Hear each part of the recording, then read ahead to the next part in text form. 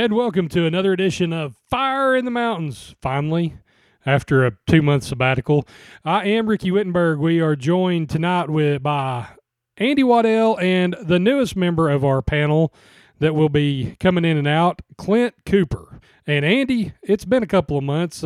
What's been going on in your world? Been running around like a chicken with my head cut off, ready to get back and get to talking about the wrestling. All right, and first time on the show, so I'll let you introduce yourself or however you want to do it. Coop, we went to high school together, known each other a long time, know that you're a big wrestling fan like us, and you know probably more about Smoky Mountain than me and Andy put together, so thought it'd be a good idea to have you on the show, so why don't you tell the people kind of your background in wrestling? I just grew up on it from the time I was like 4 or 5. We used to go watch Smoky Mountain at Freedom Hall all the time. Yeah, I mean, you definitely went to more live cards than me and Andy did. And, back in the day, we were in high school in the mid-'90s. So we had during when wrestling was actually good and, everybody wanted to watch it. Yeah. Amen. Yeah, it's the funny thing because, going through school, we talked about this in school, how it was so uncool to have been a wrestling fan. But then, by God, by the time we were juniors, everybody wanted to talk to us because we knew what the hell was going on. The Rock and Stone Cold, they just changed it all. They did, and the NWO. I mean, we can't forget, and we'll never forget Lex Luger. He, by God, eventually did join the NWO, right? Eventually, yeah. 2 years after I told you it's going to happen. All right, so you said DDP was going to join them too, so I mean, yeah, I guess I was 1 for 2. Hey, even a broke watch is right once or twice a day. Yeah, you almost screwed that up. Yeah, I about did. Hey, it's been a long time. Yeah, we got a little bit of ring rust here on the show, and Coop's a new player, and conspicuous by his absence this week is the keyboard warrior himself, Justin Edgel, and he's. Andy, should we tell the people what he's doing? Ding dong, Yankees gone, Yankees gone, Yankees gone. Ding dong, Yankees gone till next time. Yeah, he'll be back. Maybe. Actually, we've been watching these shows, and Brian Lee, we're going to get into it on these next 3 episodes. There is a angle going on with Brian Lee right now where there is a $10,000 bounty on Brian Lee's head. And Justin has taken off to collect the bounty, and we just didn't have the heart to tell poor Justin that he's completely out of his element. This was 25 years ago. But Justin is actively tracking Brian Lee in Florida as we speak. Oh, I thought he was over in Japan. Oh, my bad. I don't know. I think Brian Lee may still be in Florida. I'm not sure. I think he used to live at the Undertaker's house. Well, there's no need to whine about it. Oh, gotcha. All right, so we are going to kick off these 3-episode taping. We're going to do 3 episodes in one because this was one big TV taping. And we start out, where's my notes? Where'd my notes go? I mean, I can't do this without the notes. Okay, we are in Pikeville, Kentucky, Andy. And you're the general, you always tell us where these places are located. Where is Pikeville? It is just northeast of Cartville. That's a good answer. Okay. We come out. Is that just outside Parks Unknown? Yeah. I mean, Pikeville probably is. I've been to some weird places, but I've never been to Pikeville, Kentucky. It's a horrible place. All right. Dutch Mantell is holding up the wanted sign for Brian Lee as we open the show, so you know that's going to be a recurring theme. And match 1 on this first episode is Ben Jordan against Mr. Wonderful Paul Orndorff. And Orndorff comes out without his music. I like it, Andy. I like it. He don't have time for that shit. He's just there to kick ass and break necks. Yeah, and this dude might as well been named Ben Dover because he's fixing to get it. That's right. Coop, what do you think about Orndorff? I mean, you're new to these shows, but you know all these people, so I'll let you give your opinion on Paul Orndorff's run in Smoky Mountain. I think he's probably not very happy from going to wrestling in Madison Square Garden to wrestling in Pikeville, Kentucky. Probably not, and he takes it out on Ben Jordan in this match. He just beats the ever-living shit out of him. And Ben Jordan, I will be remiss if I don't mention his tights. It looks like he was dipped in a Lisa Frank painting. Not a good look, Andy. Possibly the fashion statement of the week.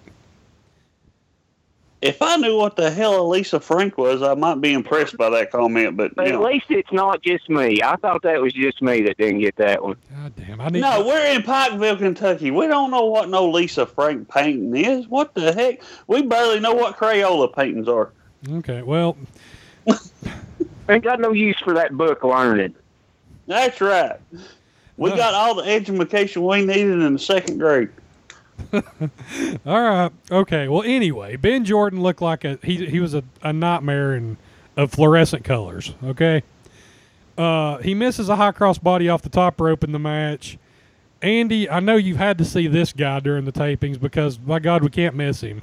There's a guy in the front row that is maybe 2 or 3 biscuits shy of 500 pounds, and he has got some people in his own personal orbit. There's some small children, leftover nachos, and Stan Lane's hairpiece orbiting his person.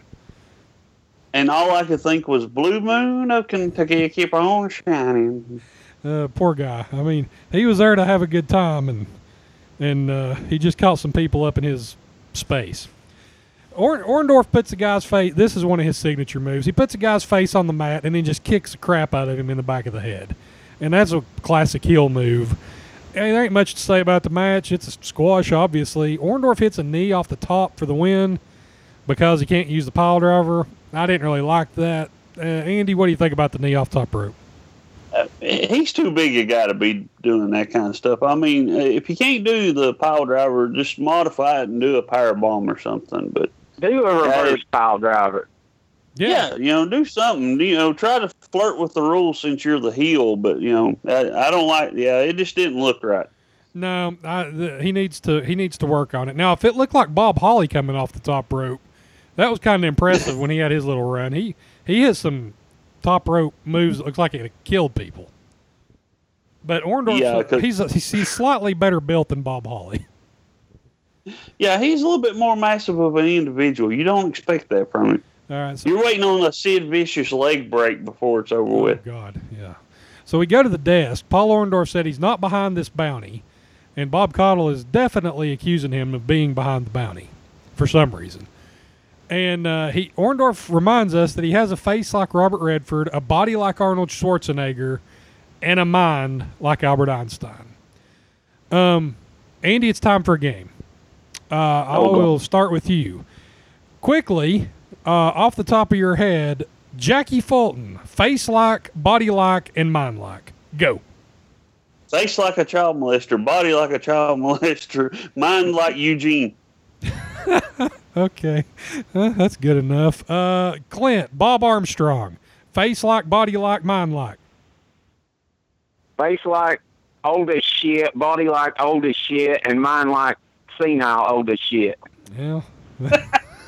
Well played, sir. I may have went with B. Arthur for the face for poor Bob Armstrong. That's not really fair to B. Arthur, though. No. Howdy doody maybe, but not, Okay. All right, so we show highlights of the Heavenly Bodies and the Fantastics where the Bodies won the titles. Back from the Fantastics.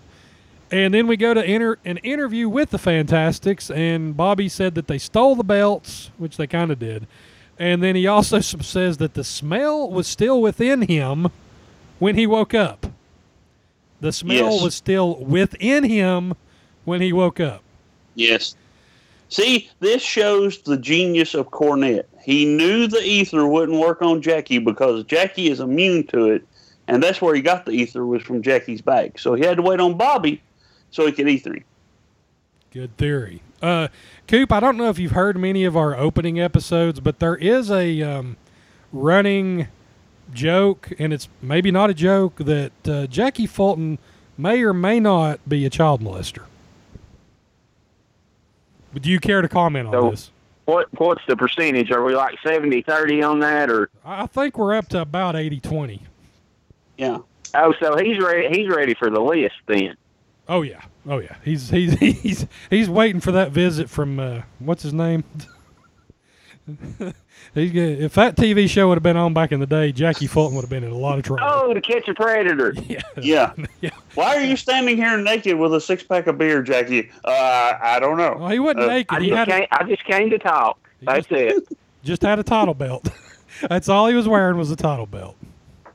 Oh, God. Oh, man, Paul Lee's not on these episodes. We can't talk about Little Nate. Woo. We go to the desk with Bob Armstrong. He's got the heavenly bodies, and I'm not. The people in Pikeville eat real well. I'll say that, and I can't really throw stones.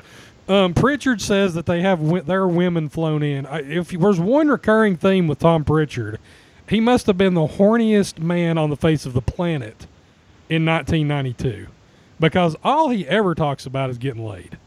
Andy, I mean, is it part of the gimmick, or has Pritchard got a problem?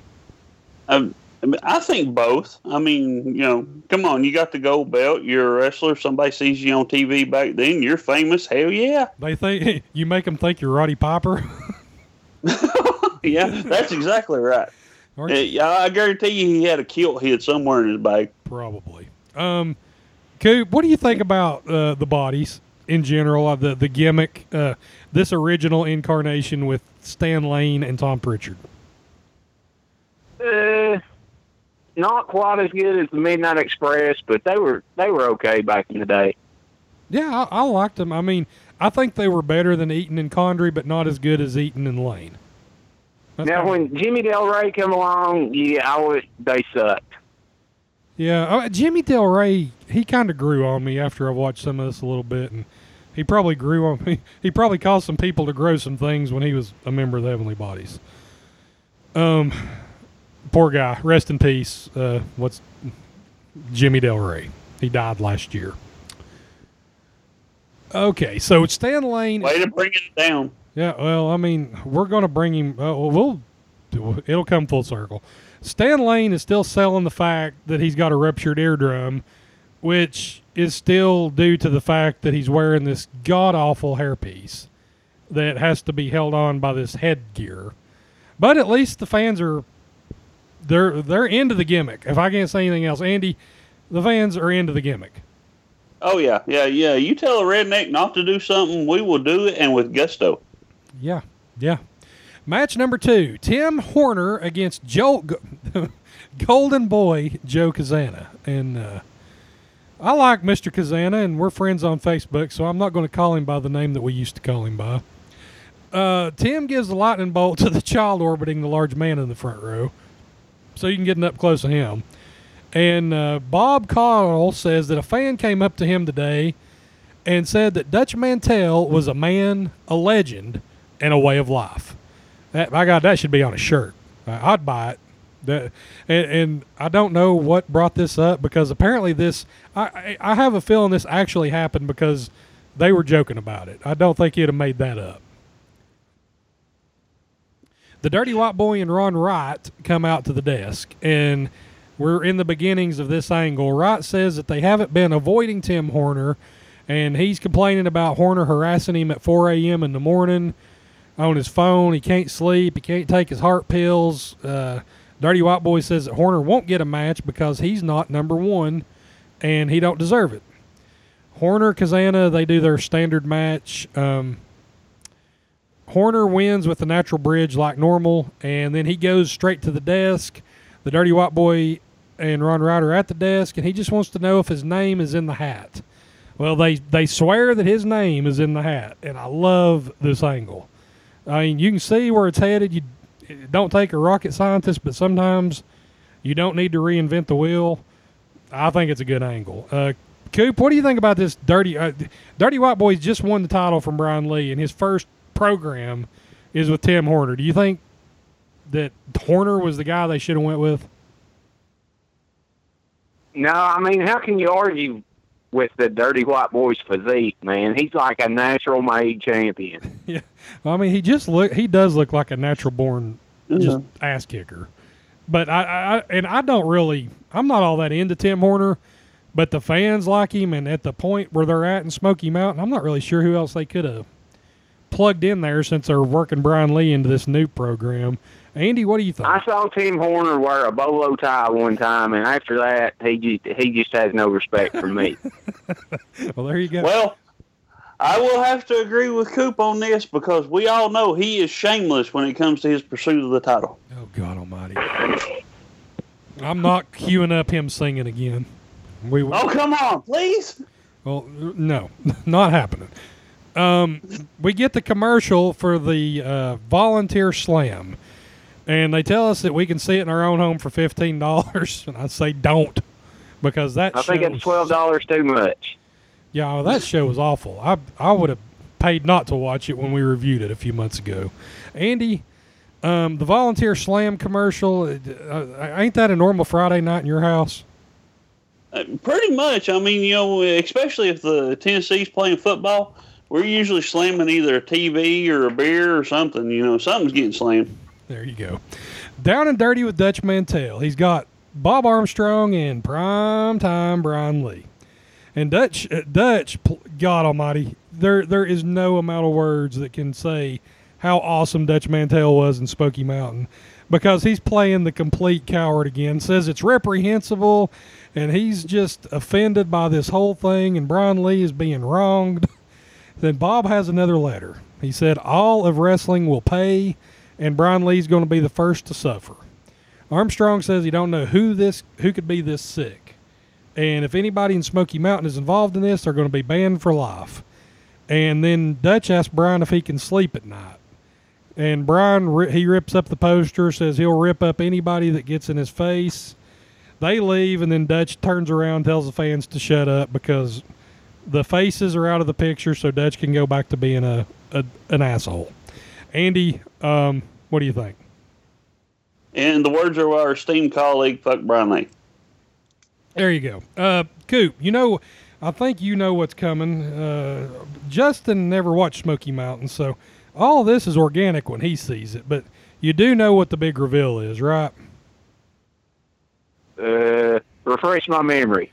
Well, there is a tiny little guy that used to be married to the lady that Chris Benoit offed that'll be coming in. Oh, okay, I got you. Yeah. So this is where it's headed, but we're not there yet, and I ain't going to ruin it for Justin, so he'll have to see it play out. You're just a big tease. That's all it is. Yes, he is. I mean, yeah. I'll remember that. You remember I'm going to see you on Monday. We go back to the desk with Bob Armstrong, and he's with the Dirty White Boy and Ron Wright. I know that Bob Cottle. There's too many Bobs. Don't matter what name is pulled out of the hat. He said that he puts it up against anybody. They put all the names in Dutch's hat. Dirty White Boy gets white when he draws the name. Now, you see him draw the name, and then he turns white, and then he blurts out a name, and he says Newton Steffi. And it's obvious that he pulled out Tim Horner's name and then just come up with a guy. And then, lo and behold, Andy, Newton Steffi actually does appear at ringside and comes out for the match. I don't remember this jobber. Dutch during this match is hilarious because he's really trumping up old Newton. He's a Canadian champion, and he's beat everybody, and Bob Cottle's prodding him on who he beat. Dutch don't have any names. He said, who'd he beat? He said, well, everybody. He's the champion. He just beat them all. Yeah, extended. Dirty White Boy just whips this guy's ass all over the ring, like you'd expect. And Bob grabs a piece of paper sometime because Dirty White Boy just threw it down, and he shows the fans that it had Tim Horner's name on it. And Dutch goes off and says Dirty White Boy wouldn't do that he has a high moral standard. And this is just a squash match. Dirty White Boy's just beating the crap out of Newton Steffi. He finally hits him with the buck snort blaster. Tim Horner comes to the ring. He calls the Dirty White Boy a coward. Dirty White Boy says he's going to hurt him. Horner hands him the mic and says, why don't you hold this? And then he just knocked the taste out of his mouth. That was a good slap. You're going to slap somebody in wrestling and you want to make it look good, you slap somebody. And he did. Andy, I think some of the saliva landed on Bob Cottle all the way from the ring. Yeah, they exchange bodily fluids, and in some countries they're already married. Possibly. But Tim Horner at least laid it in on the smack to the Dirty White Boy, so we're setting it up anyway. We got the Dirty White Boy has apparently pulled Tim Horner's name out. He was afraid to actually give him the match. He calls out this random guy, and then we've got an angle going, so we're into it now. We then have the main event this week, and it is Nitro Danny Davis and Dixie Dynamite. God, against the Stud Stable. And Bob says that when you talk about size and you talk about big, what are you talking about, Andy? Yeah, Robert Fuller's endowment. Yeah, I mean, yeah, we've seen the picture. There's not much left to say. What has been seen cannot ever be unseen. That's right. Why are you saying it, though? Because Ricky showed it to me. He said, "Here, check this out," and I'm like, "No," and there it was. It's just the running joke. I mean, somebody told me about it, and I'm like, "What are they talking about?" And then somebody sent it to me, and after I seen it, I couldn't unsee it, and I had to send it to Andy. So it's a guess who's circle. getting it next? Yeah. Guess who's going to wake up one morning and see that? Thanks a lot. I'll be sure to pay you back. Yeah. Well, I mean, he is clothed. Correct, Andy? I mean, he is wearing. Yes, he is wearing clothes. Is clothed. And so it's no cucumber down the pants deal. Yeah, oh yeah. I mean, more like a pogo stick down the pants. But yeah. Okay, so hey, let's put it this way: if him and Jake the Snake were on a tag team, Jake wouldn't need to carry the bag. How's that? There you go. So, this is the TV main event. It's the Stud Stable against Dixie Dynamite Danny Davis. And Danny Davis, basically, he's had the most horrible outfits of anybody I've ever seen in Smoky Mountain. And this week he comes out in a patchwork quilt done by somebody that was colorblind. The best way to describe it without actually seeing it. Andy, what is if that his grandma made that for him? She might have. I mean, it's possible.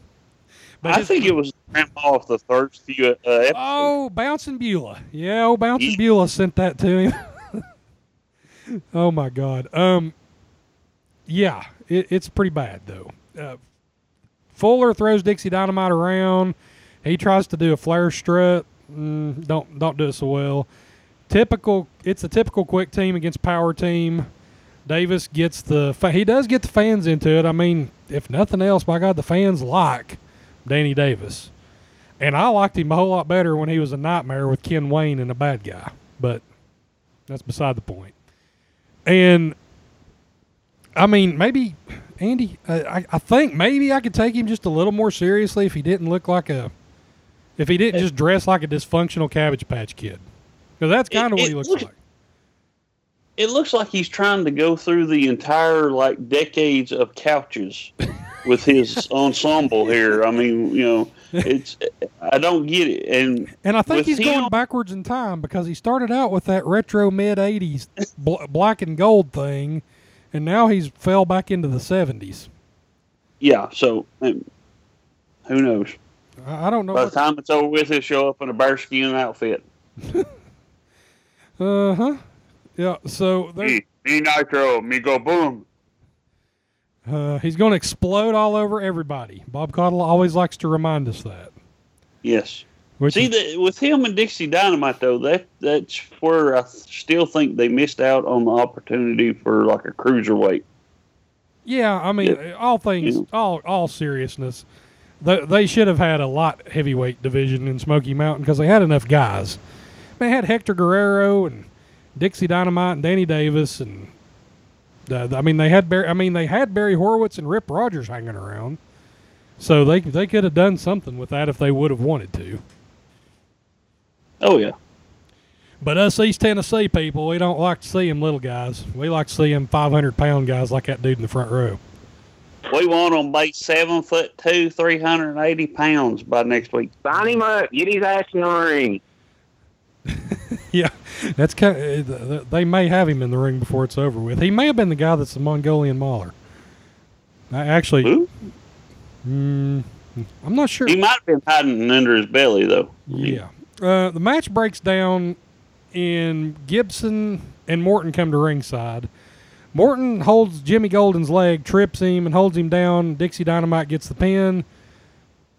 Is a decent TV main event. Andy, is there anything you can really say about this other than it's to continue the angle with the stud stable and the Rock and Roll Express? Yep, that's about it. That's it.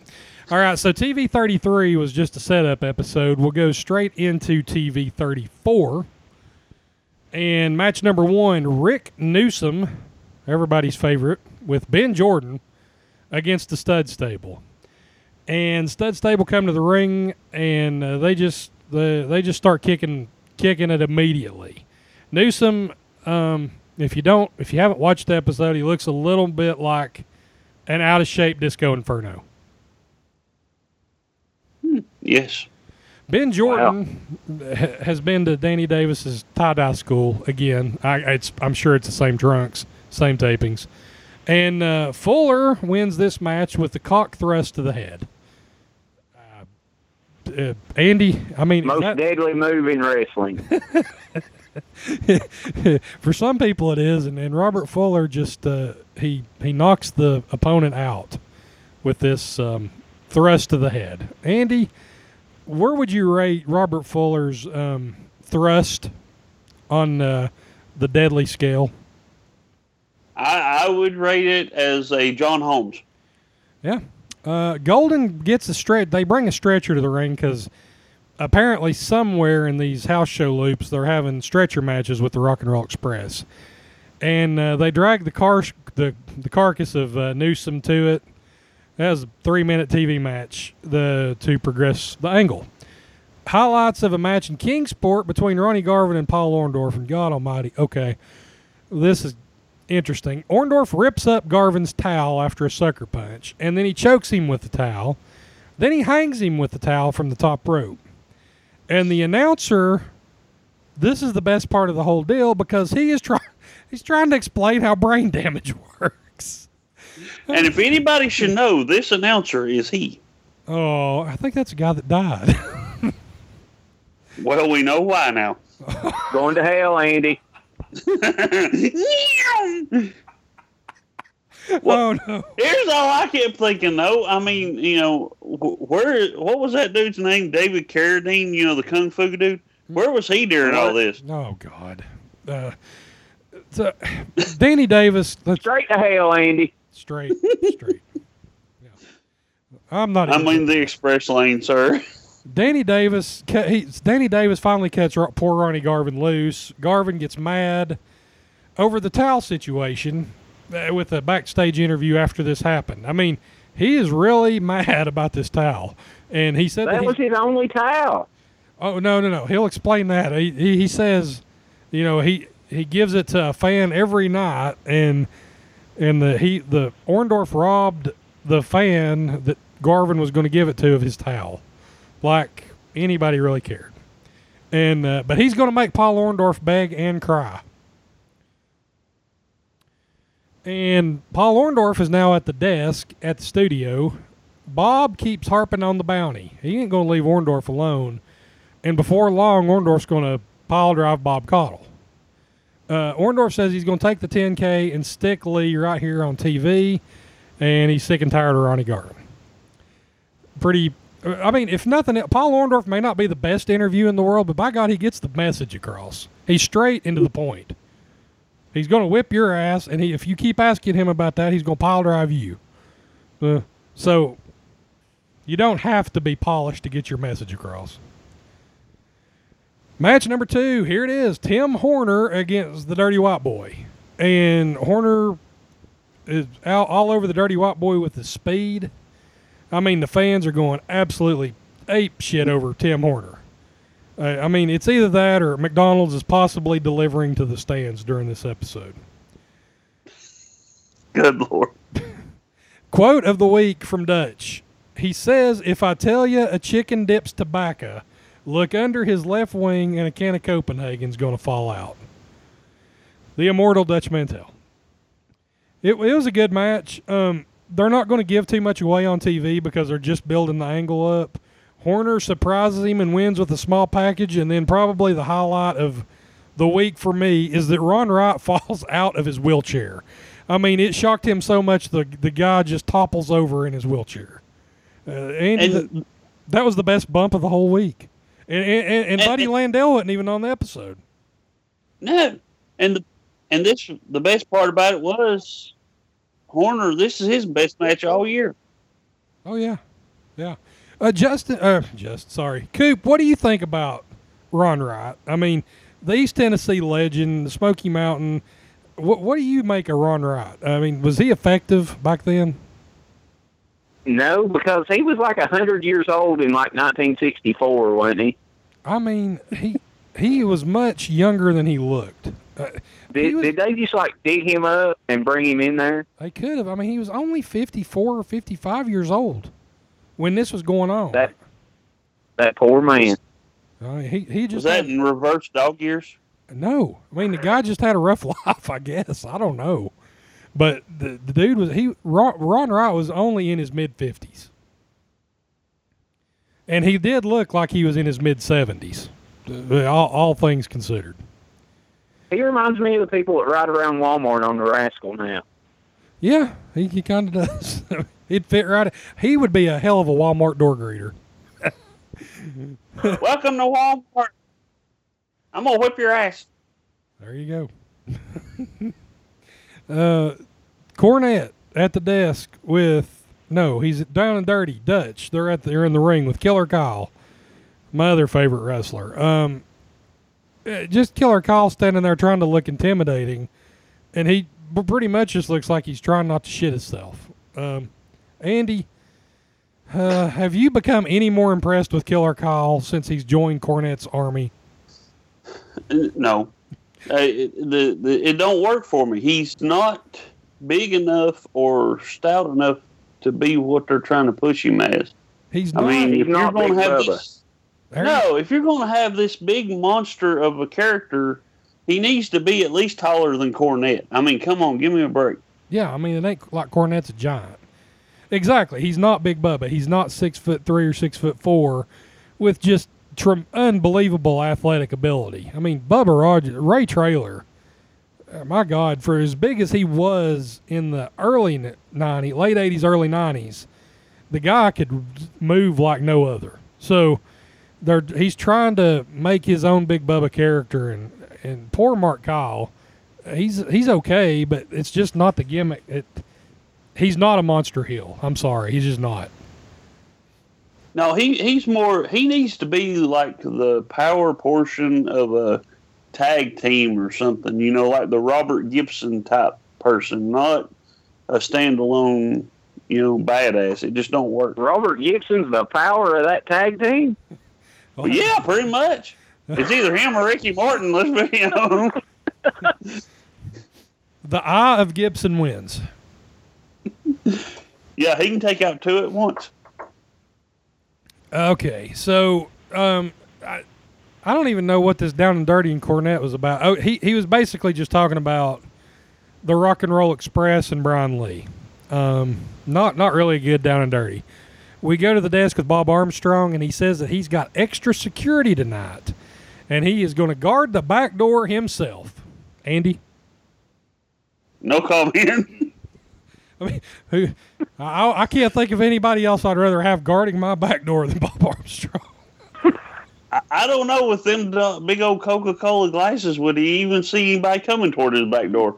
I don't know. Coop, what do you think about Bob Armstrong guarding the back door from all threats to Brian Lee?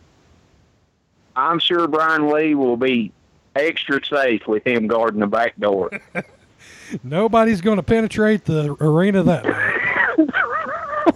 No, but they may come from within. Oh, God. Okay, match number 3, Mike Simpson against Brian Lee. I mean, this match lasted about as long as that bad joke did. The Mongolian Mauler comes out from under the ring. He attacks Brian Lee.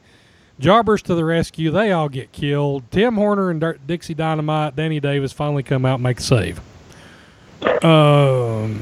I don't take the Mongolian Mauler very seriously either because he's about as tall as Skylo Low.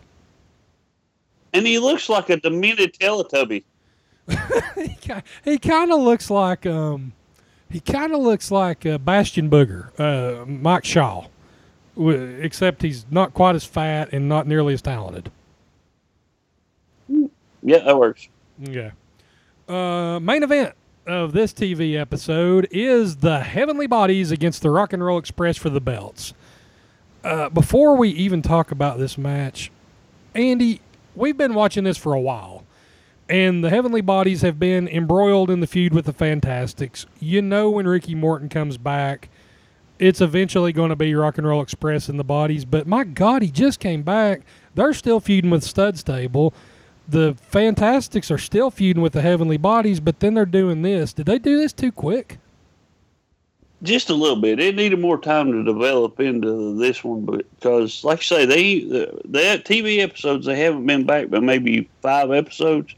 Yeah. It's way too soon. They're just now getting good and started with the Stud Stable, so why break off from it? But well, it's actually, who knows? They won't. Well, they kind of will break off, but there is a good payoff coming on that too, because we do get the 3-way feud, which is awesome. Eventually, 3 ways are always awesome. It depends on what perspective. I warned you about that earlier. What? I like triple threat matches. All right, so this is a good match, though. I mean, you're not going to have a bad match with these 4 guys. Well, I mean, Robert Gibson standing outside being the cheerleader that he is. You're not going to have a bad match with 3 guys and Robert Gibson's cheerleading. Pritchard sells really well. I'll give Tom Pritchard that. My God, he bumps good. He's all over the ring. And the Rock and Roll Express kind of outsmart the heels, which is funny because usually you'll see the heels come in and out without tagging, and the fans get mad.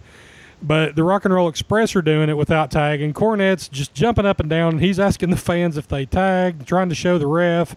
And the fans, of course, are saying, oh, yeah, they tagged, and Cornette is about to blow a gasket. Morton winds up playing Ricky Morton like he always does, and the Bodies work him over for a few minutes. Gibson does get a hot tag. He gets tripped up by Killer Kyle. Mark Curtis ejects Killer Kyle from the ringside. We get a double drop kick. Cornette comes in the ring, though, to break that up. Stud Stable come down. They interfere. They pull down the top rope. Gibson flops over the top rope. The referee's not looking. Stud Stable rolls him back in the ring, and the Heavenly Bodies get the win. It's a pretty good TV main event. Could have been better, but, I mean, this is the first match. They're not going to go all out because they don't really have any reason to. And it's on TV. Andy, what do you think about the match? It was decent. I mean, it served its purpose, but it's still a little bit too soon, I think. Yeah, I think that's the whole thing. They hot-shotted it. And, I mean, Cornette is, God love him. I like Cornette, but after we've been watching a lot of this early Smoky Mountain and some of this booking, Cornette talks about other people's booking mistakes a lot, but we've seen, I think, some pretty good mistakes that he's made early here in Smoky Mountain. Coop, what do you think about Cornette's booking? I think when it first started, it was kind of weak. Yeah, I mean, he and they're still trying to find their footing a little bit. I don't know. He's trying to go back to what's tried and true with the Rock and Roll and the Heavenly Bodies to recreate the Rock and Roll and the Midnights. But Andy, it seems like another misstep. I mean, what do you make of it? Well, yeah, it's a misstep because they've got the feud going with the Stud Stable, and it's a real good feud right now. Yeah. Let that wind its way out. Let the Fantastics and the Bodies wind their way out, and then bring them back together, as the 2 strongest teams. Then you've got a story to tell, but it's like they just threw it in there to make the fans happy right now. Yeah, I mean, I know they don't, but man, I really wish they'd bring back the the team the team in the tag team tournament. Which team are we talking about, Andy? I've lost my train of thought. The guys that they showed the highlights of Japan. From Japan. You know, Billy Black and Joel Deaton. I can't remember what they called them, but by God, they was good. They shouldn't ever let them go back to Japan. Yeah, they was pulling stuff off in '92 that you never seen again until Rey Mysterio, and they was twice his size. Yeah, I mean, Billy Black was not a little guy. So I think they just didn't. They had watered down their tag teams a little bit too. I mean, my God, I think we've even lost the Batten twins at this point. Oh no, no, Kenny, no. So we go to the desk with Bob Armstrong. Cornette's just raising absolute mortal hell, saying that the Rock and Roll won't get another title shot because that was the title shot he was going to give them. Armstrong says they will get another title shot, and he says also that the Fantastics have 2 more matches with the Bodies, and that Armstrong is going to be handcuffed to Cornette during these matches. And Jim Cornette says that he's not going to give them another title match, and he'll tie it up in court until our beards are down to our crotch. So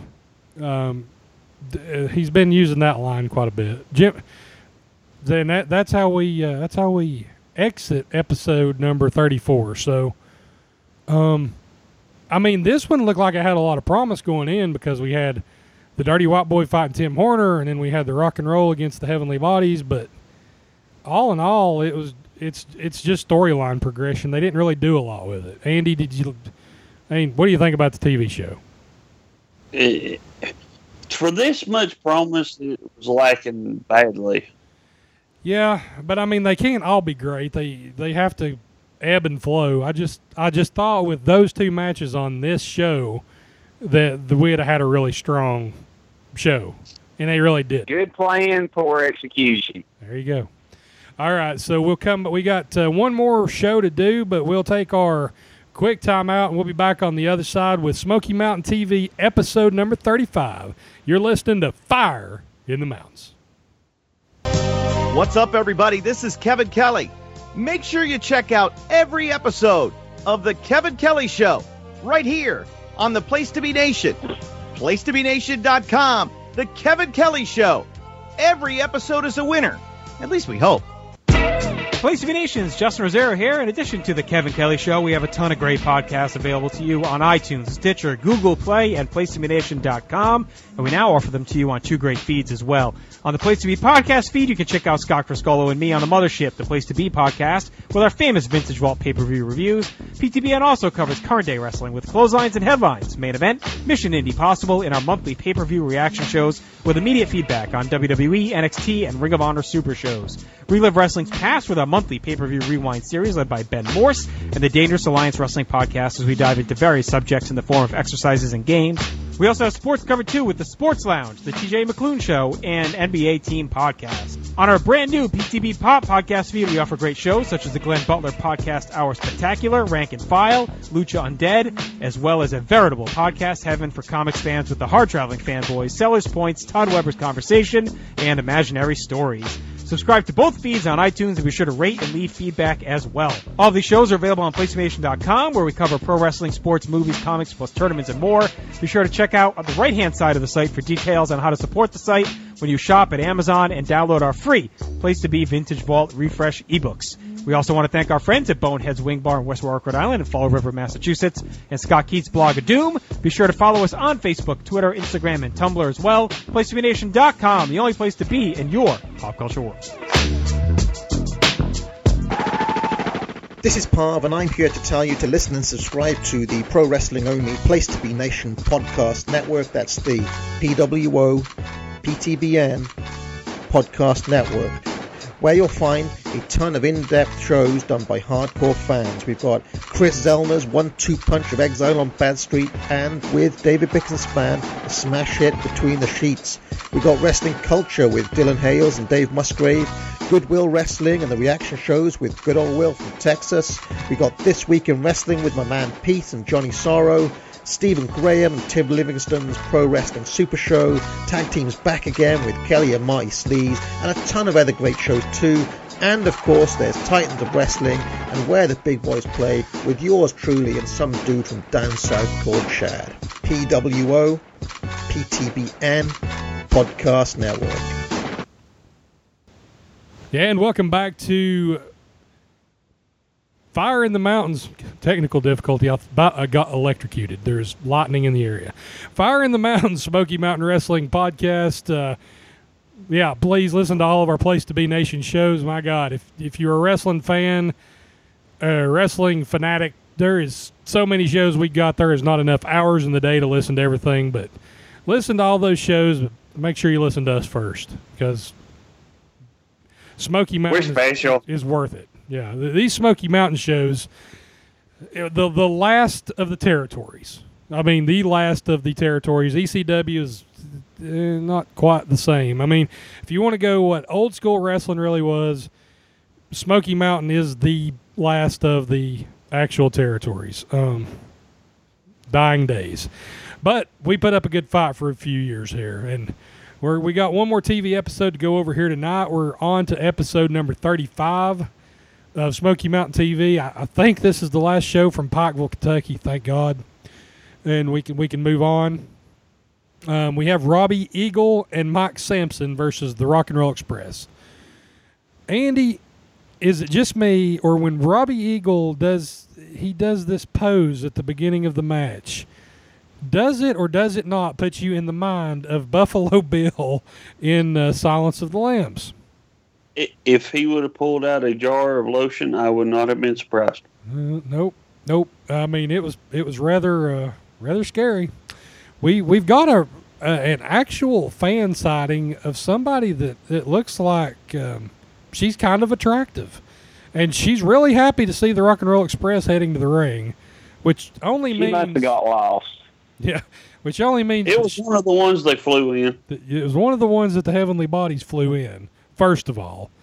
And then second of all, that night she becomes mother number 56 of Morton's children. God knows he only has about 186 little blonde mullet kids running around Greenville, Tennessee. Andy, would you like to speak on the accuracy of my statement? Yeah, well, there's so many white Mortons running around that it could be a salt shaker. There you go. Dutch brings out his old tried and true plywood and sheetrock comment for the Rock and Roll Express, which that don't really ever get old. Dutch Mantell can make a boring match interesting. Let's put it that way. New stalker has appeared, according to Bob Coughlin. We're going to see him later. And we've already got the Mongolian Mauler, so God only knows what this could be. Rock and Roll Express wins with a double drop kick. Next. I don't think there's anything else to say about that.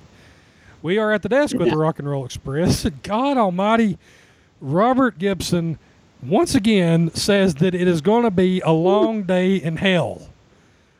Coop, do you know the appropriate comment to make when you say something about it's not long day in hell? What is the appropriate comment? I'm not sure. I couldn't get over, his eyes going back and forth in different places. I was trying to figure out what the hell he's looking at. He's trying to find that girl, that attractive girl. I mean, it's not a long day in hell. It's a cold day in hell. It's just, God almighty. Robert Gibson, he could screw up a good wet dream. I mean, it doesn't. Poor Gibson. He was definitely not the brains of the outfit, that's for sure. And that's saying a whole lot, honestly. more than we know. Ricky Morton, with his usual, he always delivers a fiery promo, and he's calling out Cornette.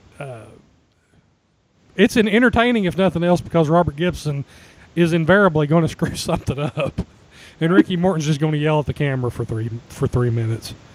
Highlight of last week's attack on Brian Lee, and then we go to a highlight of the 6-man match at some random house show. Brian Lee gets attacked by a new mystery man, and by God, it's the Night Stalker. And if you don't know him as the Night Stalker, you will know him as Adam Bomb. And if you don't know him as Adam Bomb, you might know him as Brian Clark from Chronic. So, honestly, it's an... Is that it? Do what? Is that it? Does he not have any more? I don't know. I mean, do you know of any more? I know that he was the Night Stalker, Adam Bomb, and Brian Clark. Off the top of my head. Okay, Andy. Was there any more monikers that were missing here? I think you pretty well covered it. There you go. But anyway, he's not very talented, but he is big and he's muscular, and at least he looks a lot more imposing than the 4'6" Mongolian Mauler. We go to the desk with Bob Armstrong, and he calls the Mongolian Mauler by name finally, because we have just been calling him the Big Red Bastard on TV until now, and he gives him a match with Brian Lee. They're gonna have a match somewhere down the line, and then at the end of the promo, he accidentally calls him the Mongolian Stomper, which would have been oh my God, much better. Uh-oh. I mean, they could have brought the Mongolian Stomper in, and we'd have been cooking then. And the Mongolian Stomper eventually will make a few rare appearances. Coop, we got the Mongolian. He is a scary motherfucker. Yeah, and he was legit. I mean, the guy may have been 60 years old in the mid-90s, but by God, he was in good shape. Yeah, we saw him wrestle in a spike match in Johnson City. A spike match? What's that? Yeah, what was that? Singapore spike. Oh yeah, okay. So I guess, was he with Kevin Sullivan by then, or was Sullivan already out? He was actually fighting him. Oh, okay. There you go. So Sullivan, when he comes in, I guess he does stick around longer than I think, or he comes in and out more than once. But yeah, the Mongolian Stomper's awesome. So Bob Armstrong just shoots all my hopes and dreams down, because we have the Mongolian Mauler. He mentions the Mongolian Stomper and gets me excited for a second. And then I just remember that Bob Armstrong misspoke. Well, there we go. We'll have a Mongolian Mauler and Brian Lee match somewhere down the line, which is bound to be very entertaining. Match number 2 is the Canadian champion Newton Steffi against Killer Kyle. And for some reason, we have an extended squash match. We just can't have enough Killer Kyle on TV. I mean, at this point, I think that this is a squash match that, Andy, I didn't time it, but I think it lasts about 8 minutes. I think somebody ripped their tights backstage and they were just trying to fill time. They must have been. He does the rub out like normal, and he almost damn near kills himself like normal. And then Robert Fuller already has the cock thrust maneuver, and now Killer Kyle is doing this reverse bear hug that looks pretty inappropriate itself, really. And that's how he submits Newton Steffi with a reverse bear hug. Any more to be said about that match? No, the less said, less is better. Yeah. I bet Newton Steffi never made it back to Canada, because some good old mountain boy got an idea after that match was over. Well, see, that's the thing with what he was doing and the way they was describing it. It was like the Heimlich thrust or something. The Heimlich thrust. Is that supposed to keep you from going out? I don't know. I think it tries to get whatever's in your throat out, but replace else. Let's just go on. I mean, at least Cornette did try to explain what the move was doing. It didn't work. I mean, we've had 25 years since this crap happened, so we're definitely more warped than we were 25 years ago. Perhaps. The desk with the heavenly bodies. Lane keeps talking about his ear, and the fans are just completely eating it up. Pritchard doing his normal I want to get laid thing, but the whole thing about this promo, and I can't even really remember what Cornette says, because Stan Lane is selling his ear so well through this promo that all I'm doing is watching him look like it looks like he's dying. Andy, I keep talking about Stan Lane in the ear and thinking it's stupid, but the more I watch it, then you see something like this and you're like, actually, this is becoming entertaining. Well, it's so stupid you can't help but watch it. I don't know how to explain Stan Lane, he definitely plays it up. He goes all in on this. we go back to the ring with Dutch Mantell as Down and Dirty and Dutch, and he's got the stud stable. And oh boy, the last time he had the stud stable, Andy, would you care to share what the story? No, I would rather not. Okay. Well, the gist of the story is the Robert Fuller named some new ponies, Ricky and Robert, and then basically he kicked the crap out of the horses, and then they told him they loved him. So, I mean, the night that Fuller done that story, he had taken an incredible bump, and not in the ring. It was snowing in July. Snowing in the middle of summer.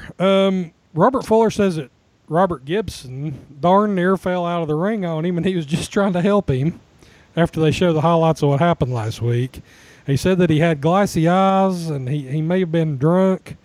And then here's a good storyline. Robert Fuller says that Elvis Presley never touched a drug in his life, and they go on about the drugs that Aerosmith and Guns N' Roses take, and that he's an honorary member of DARE. Andy, I don't know if he's telling the truth. Hey, if you're going to have somebody in there to teach about drug education, ta-da! There you go. Coop, the most notorious wrestler in wrestling that likes to partake in cocaine. Would you call Robert Fuller maybe in the top 5? Top 10. I don't know if I'd go top 5. I mean, he's up there though. I mean, he and that's allegedly. We're not getting sued on this show. This is all make believe. But you got to remember, Buddy Landell takes like spot 1 to 4. So yeah, I mean, Buddy Landell he's in a category all to himself. Gino Hernandez and Terry Gordy are not far behind. I mean, actually, maybe we should put Gino Hernandez as number 1 because he is the only one that actually snorted himself to death. You just got to keep bringing us down, don't you? No, I mean, yeah, pretty much. We go back. So the stud stable, I'm not exactly sure what their point was in this, except to call Robert Gibson a drug addict. And he did say his eyes was going all over the place. but there's so much to make fun of about him, and you picked that. Well, I mean, it's the most obvious choice. Yeah, it's staring you right in the face. Poor Robert Gibson. He's not a bad worker, but he showed that he's not a good singles wrestler because we got to see plenty of that in the first 20-some episodes. And he's yet to impress, but he's still there. So, and he will continue to be there for the entire duration of this show. The desk with Ron Wright, and he says that he was about to have a heart attack over Tim Horner, that Horner is continuing to harass him. Horner comes out and he wants his contract. Wright calls Horner a liar, and then the Dirty White Boy, nails Tim Horner with a chair. And possibly the picture of the week that will go out with the playlist is Horner on his knees, in Ron Wright's lap. Andy, I know that we have a lot of innuendos, but Horner legitimately has his face buried in Ron Wright's lap. Correct? This is true. And then the next thing that happens is the Dirty White Boy whips him, and then he handcuffs him. And then he nay-nays. And then he puts then he brings a noose out. And I mean, at this point, all I can think is there's some people that pay real good money for this. And Tim Horner's getting it for free. And Dirty White Boy hangs Tim Horner with the noose. And Horner starts bleeding from the mouth. Rock and Roll Express finally come out and save him. And honestly, we've seen a lot of weird stuff. I mean, in one episode, I'm pretty sure we had a stabbing, attempted shooting. Somebody was threatening to kill somebody else. And in this episode, we finally take the cake.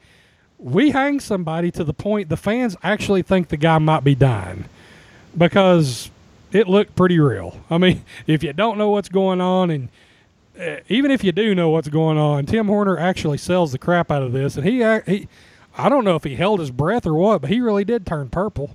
Andy, we couldn't get away with that right now. I mean, that kind of angle would get kicked off TV, and there would be no more Smoky Mountain next week. No, because this is the second hanging we've had in 3 episodes. I mean, come on. They did Somebody had an asphyxiation fetish. That's all you can say about it. We hung Ronnie Garvin by his towel. But, I mean, they hung Tim Horner with the noose. They were in Kentucky. Well, thank God. I'm not saying that it was available. I'm just saying. I mean, Cornette has allegedly had some issues with people that are not white. So no, not Jim Cornette. So it's probably just a good thing we didn't have any non-white wrestlers at the taping in Kentucky, or we are just glad Doug Furnace was safe in Japan. Doug Furnace isn't black. Wait, do you think Doug Furnace? Well, hold on a second. This is a whole new topic. Do you think Doug Furnace is black? He was dark enough for Kentucky, is all I'm saying. Okay, well, Doug Furnace is absolutely not black. He was awful dark. He was. Now I'm going to have That's to. That's all I'm saying. I know he ain't black. I'm just saying he was dark enough for Kentucky in the early 90s. He had a jury curl. No, he did. He did have that. I will give you that. He did kind of look. He tanned real well, but he doesn't come back. That's a missed opportunity right there. My God, Coop. We talked about Doug Furnace because he did come in for Andy. It was weird. He was in like one episode. Yeah, I think he was in there about the same time as the Blackjack or whatever his name was. Yeah. So Horner was in there for 1 or 2 episodes, and I know that he just had a better deal in Japan, so he didn't stick around. But if Cornette puts all of his eggs in Brian Lee's basket as the guy that he's going to go with because he couldn't get Brad Armstrong and he couldn't get Terry Taylor. But he had Doug Furnace staring him in the face, and he takes Brian Lee. Coop, I mean, are you as high on Furnace as we are? Because the guy was just a genetic freak of nature. I'm not really as high on him as you are, but, like, the people around here just fucking love him. Oh, they did. I thought he would be the one to go with. He was real athletic, and I think he relates better to the people in East Tennessee than Brian Lee did. Exactly. Because Brian Lee's not a good babyface, period, ever. But he becomes a good heel, so that at least we got that. So, I mean, we have a hanging, and the fans are one time. I mean, usually they get a lot of heat on the hill, and they're throwing crap and they're yelling. They stop. They just sit there. You know that you have went over the line when the fans are sitting there going, "Oh crap." Andy, that was before hardcore wrestling. Yeah. I mean, I guess maybe on a national stage we had just saw a couple of years before that Terry Funk put a plastic bag over Ric Flair's head and hung him, but that was more silly than anything. I mean, Flair wasn't bleeding out of the mouth and he didn't turn purple. This is just a whole new ball game. Well, like you say, I mean, we watch wrestling and have watched wrestling for years, so we could see the little, nuances of what he was doing to keep from actually choking out. Oh yeah, but he played it so well that just the look on his face, like you say, the whole audience got quiet, like they're actually going to kill somebody right here in front of them. Yeah. Stop the murder. Where they're killing Tim Horner on TV. We're at the desk with Bob Armstrong now, and man, he's pissed. He was livid. He said that he's going to give Horner as many matches as he needs to beat Dirty White Boy for the title. At that point, has the commissioner overstepped his boundary? Andy, do you agree with Commissioner Armstrong? No, but I know that Yeah, no. Here's what I think happened. I think Horner threatened to release like the Smoky Mountain music CD if he didn't get enough chances to get the title.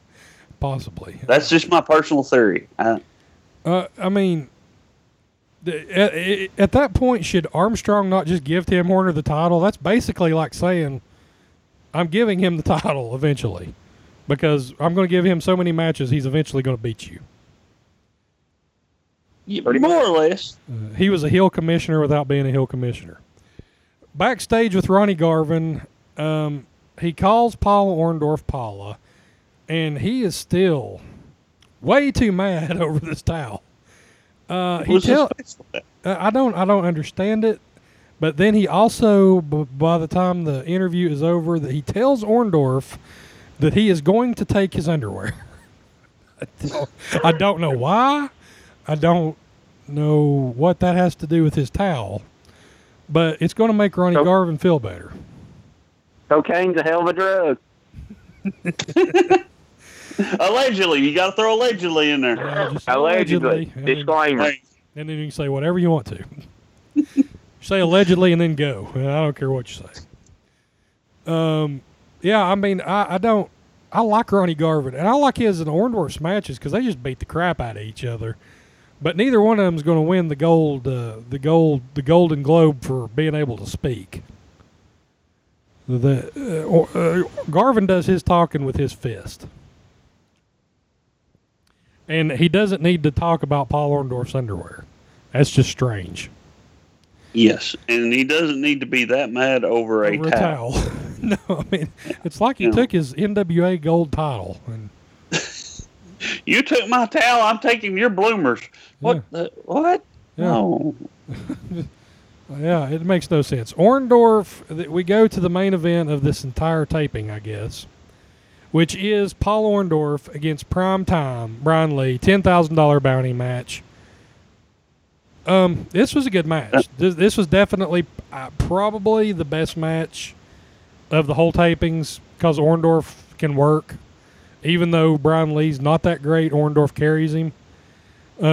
During this match, Dutch Mantell, for some reason, challenges Bob Caudle to get in the ring and fight him. And Bob Caudle said that he'd do it. And he said, I might only last 2 or 3 seconds, but I'd get in there with you. And Dutch Mantell actually breaks character and laughs because it was just so... Because Bob Caudle didn't miss a damn beat. I remember. I mean, he was like, I'll fight with you.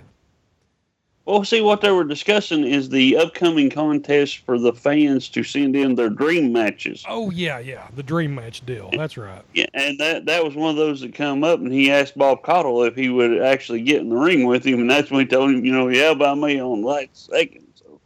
But, I mean, Bob Caudle didn't miss a beat. Yeah, I'll get in the ring with you. And that's just, I don't think he expected that response, and he just loses it. I was waiting on a country accent to kick out on him. It ain't nothing me whoop a man's ass or get one whooped. That would have been great. That would have been the best thing that could have happened. Just Bob Caudle just threatened to whip Dutch Mantell. Because Dutch Mantell, knowing him, would have begged off of Bob Caudle and played scared. And that would have been hilarious. And then when he turned around, hit him with a crotch shot and pinned him or something. Or just drag him around the ring by his mustache. That'd be cool. Yeah, it would have been nice. Coop. I have a problem with this match, though. Okay. All right, we've got our all-knowing, all-seeing, backdoor guarding commissioner out here. Uh-huh. And he's saying that anybody in Smoky Mountain involved with this bounty is going to be banned. And then they turn around and have a $10,000 bounty match. No. See, the problem is, the caveat here is that he is saying that anybody that is responsible for placing the bounty. I guess he's completely okay with somebody trying to collect it. I mean, next week, Bob Armstrong is going to be beating Brian Lee's ass. So it's NFL rules. What's that? It's NFL rules. As long you can go after a bounty, you just can't say anything about it. That's right. Yeah. I mean, it's okay. I mean, the bounty could not be placed by anybody in Smoky Mountain, but because it's out there, you can try to collect it. You do not talk about Fight Club. Rule 2. So Lee gets on offense. I mean, this match was really good, and then Lee gets on offense, and it goes all to hell. He comes off the top rope. Andy, I know when he comes off the top rope, I guess he's trying to do a leg drop or a drop kick to a guy laying on his back. And I've never seen somebody drop kick a guy laying on his back. So I can only assume the clumsy idiot tried to do a leg drop and missed, and he kicked Orndorff in the side of the head.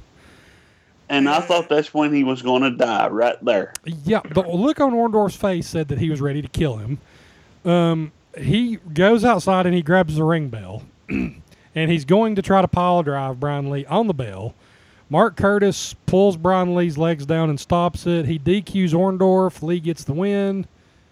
Pretty much a crappy ending. There's a decent match and then a crappy ending. And that's another running theme here in Smoky Mountain. We'll have a good match and then just not a very good ending. What did you think? I've never seen nothing like that. I still go back to the movie. It's like he got airborne and completely forgot where he was at. And then at the last second, oh yeah, leg. And throw the leg. Orndorff's going to kill him. Yeah, Orndorff was none too pleased.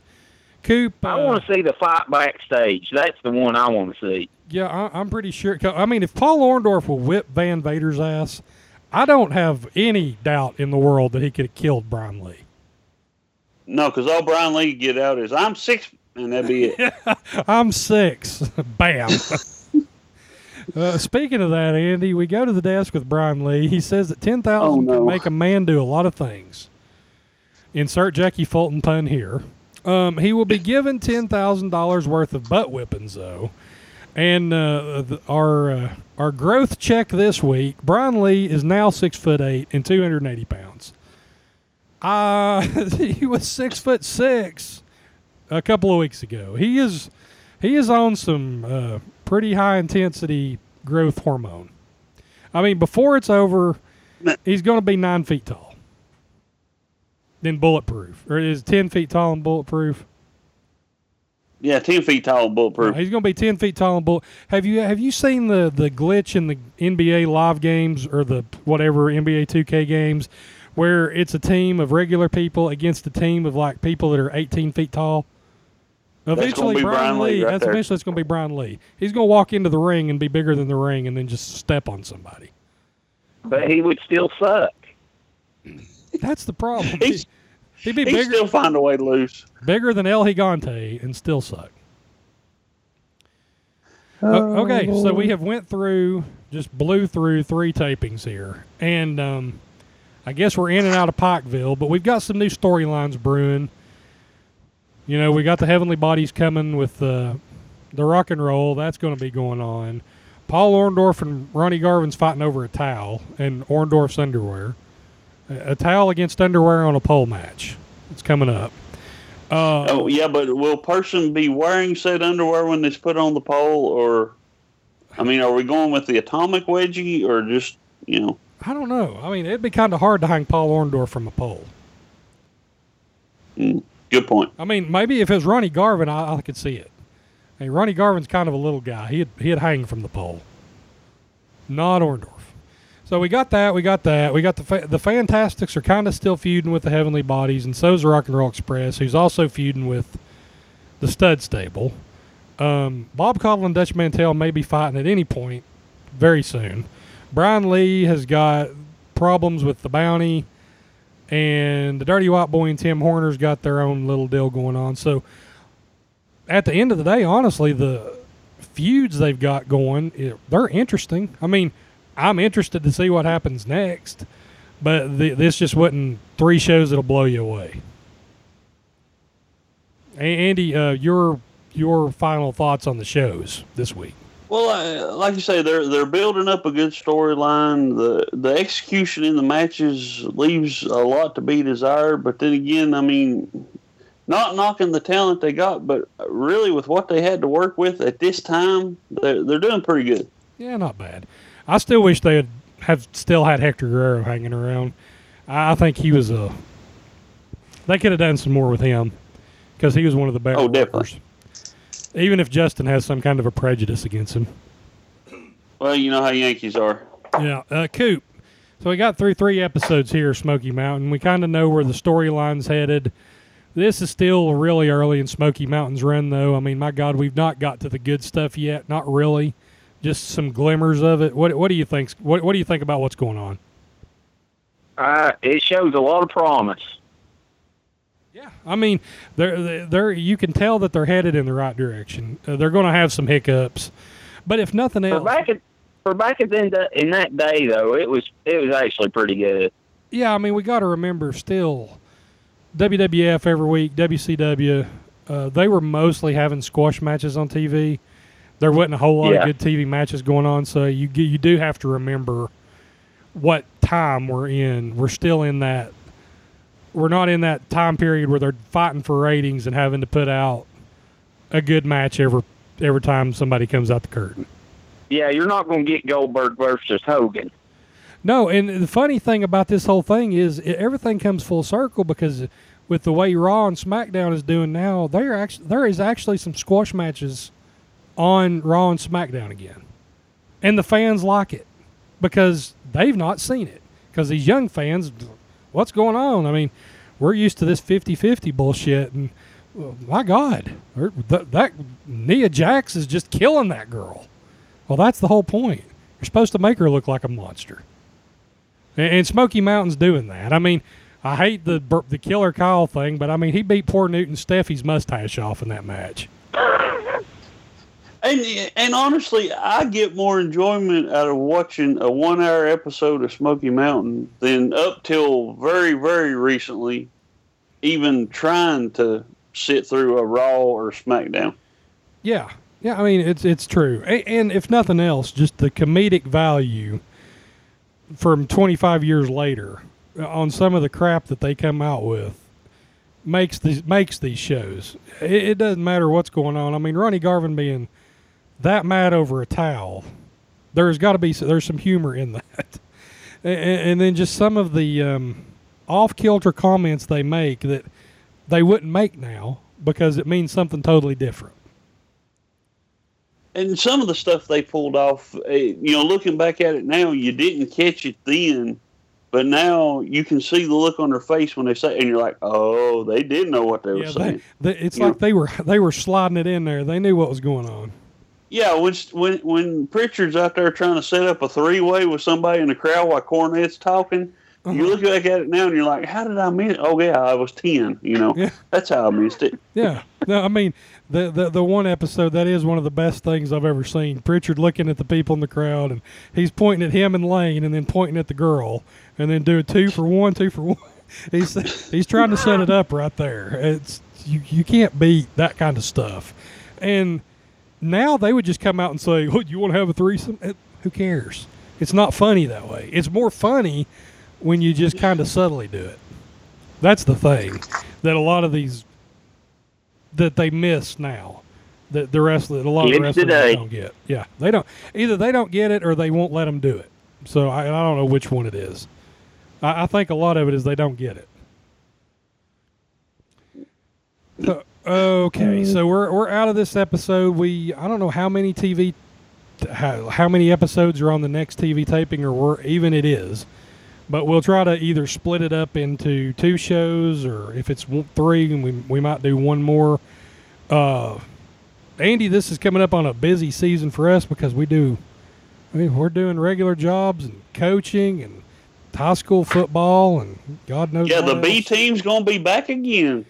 The B team's going to be calling some high school football games, so we'll try to get another show out here in a couple of weeks. I mean, if I promise you one thing, if I'm not dead, we'll try to get one out within 2 months. The next time we'll try to do a little better than that.